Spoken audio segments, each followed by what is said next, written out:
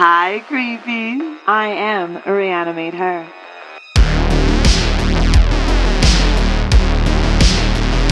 I know, it just sounds like a porno all of a sudden. Some zombies start stripping their clothes off and shit. Cat dead. Details later. We got our ball cleavage back, ladies. They're coming to get you, Barbara. They're coming for you, Barbara. Do you want a game and get your jollies off as well? This is Coffee Chat of Horrors. Welcome, my boils and ghouls. It is I, the Queen of Scream, Reanimate Her. And today, on Coffee Chat of Horrors After Dark, we discuss John Carpenter.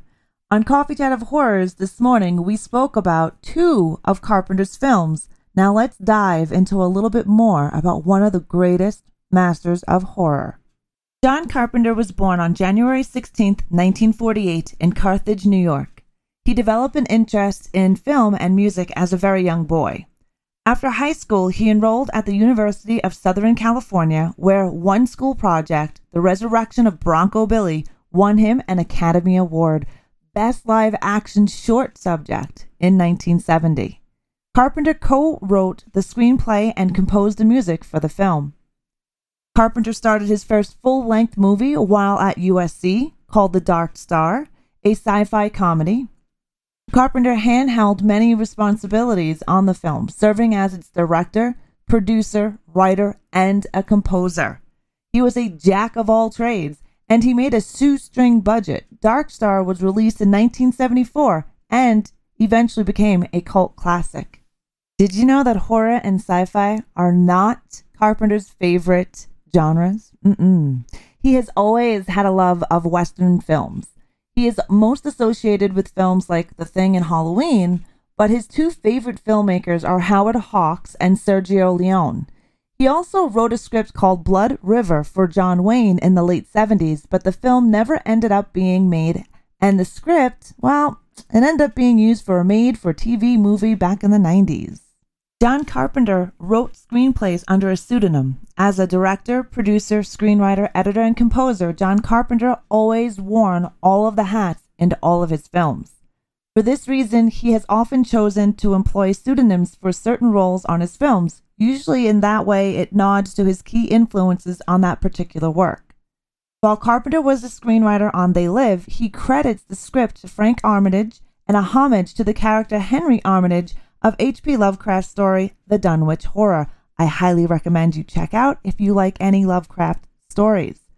Other Carpenter pseudonyms include editor John T. Chance on Assault on Precinct 13 and screenwriter Martin Quatermass on Prince of Darkness.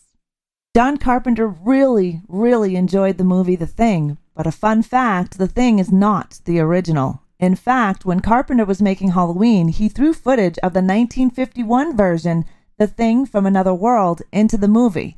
That is where Lindsay Wallace is watching TV. That's the movie that is on her television screen.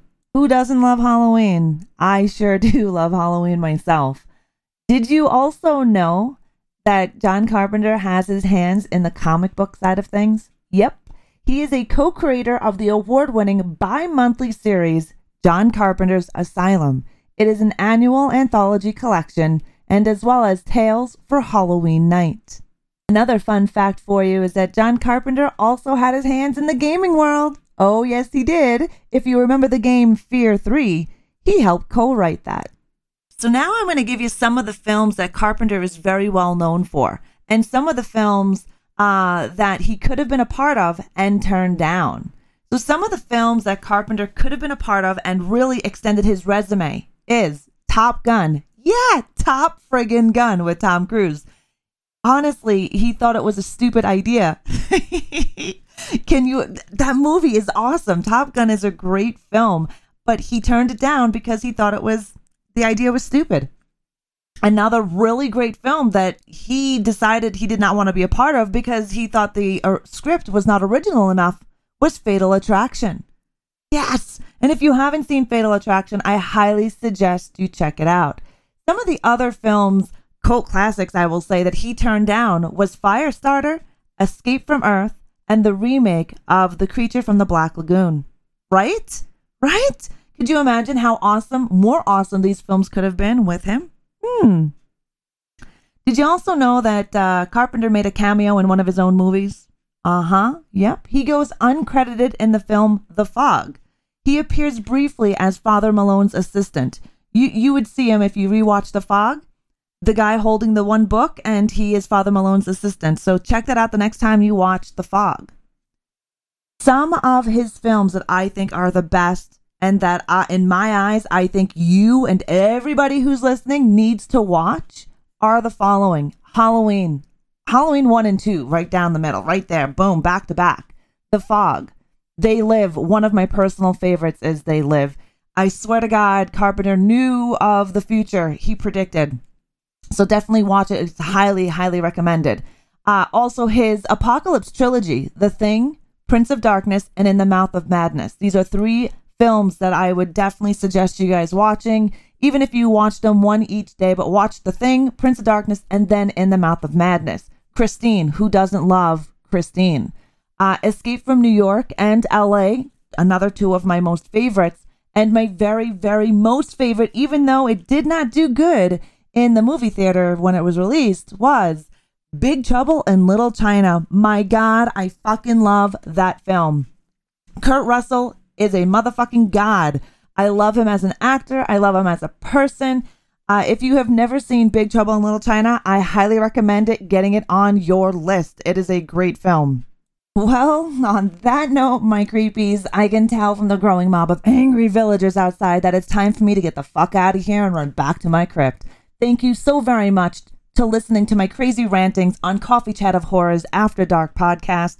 A huge motherfucking shout out to all of the Horde members for being so awesome and supportive. Thank you so very much. And make sure you aggressively follow my socials for more horror content. Instagram and YouTube, Reanimate Her, and all information is down below on where else you can catch me. Until next time, my creepies, I am Reanimate Her, and this is Coffee Chat of Horrors. I'll slash yous later. Bye-bye.